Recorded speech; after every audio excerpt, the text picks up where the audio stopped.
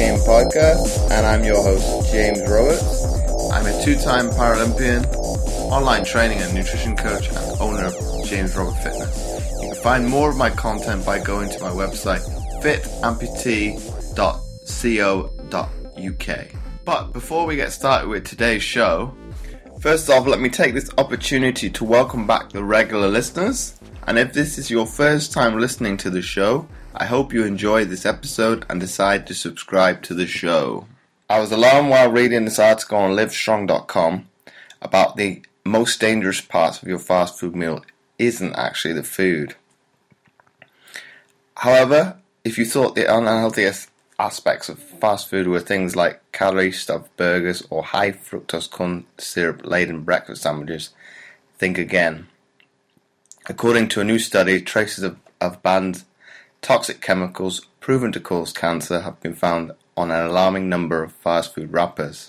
The study conducted by the Environmental Working Group, in other words EWG, tested 327 food packaging items ranging from sandwiches and pastry wrappers to French fry bags, pizza boxes and other paper and paperboard products from more than 27 different fast food chains.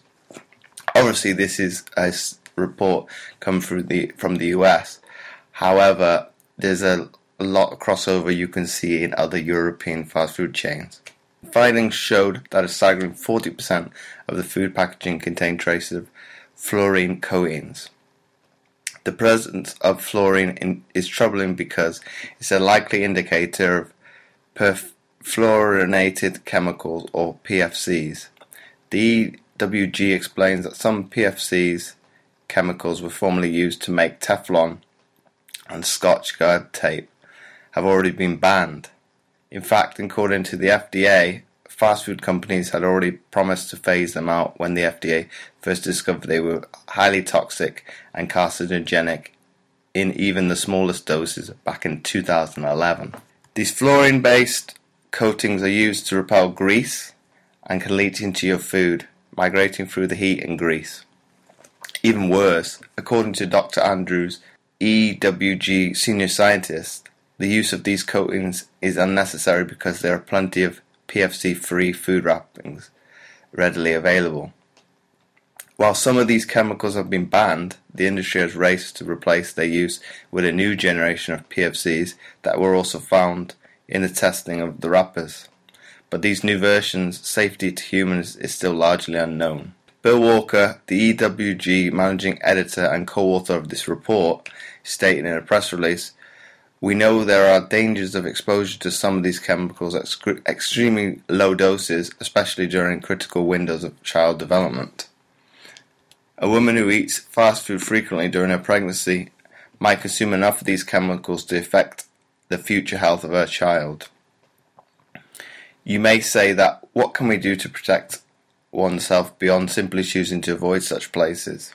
EWG says exposure to these chemicals in food wrappers can be reduced by eating fresh food, preparing meals at home, and avoiding the use of paper tableware or eating microwave popcorn. You can also hit up the EWG's Guide to Avoiding PFCs, which I've included the link in the show notes.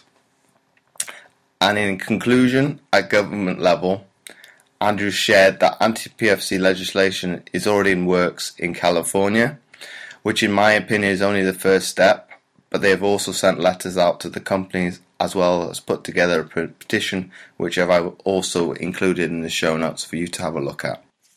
And before I forget, I would really appreciate it if you would be so kind as to leave a short written review, as it helps to get the podcast more notoriety and it will be more visible in future to others, and thus helping more people, which my guests and I are all about. Once again, thanks for listening, and I'll catch you next time for another episode of the Mindset Game podcast.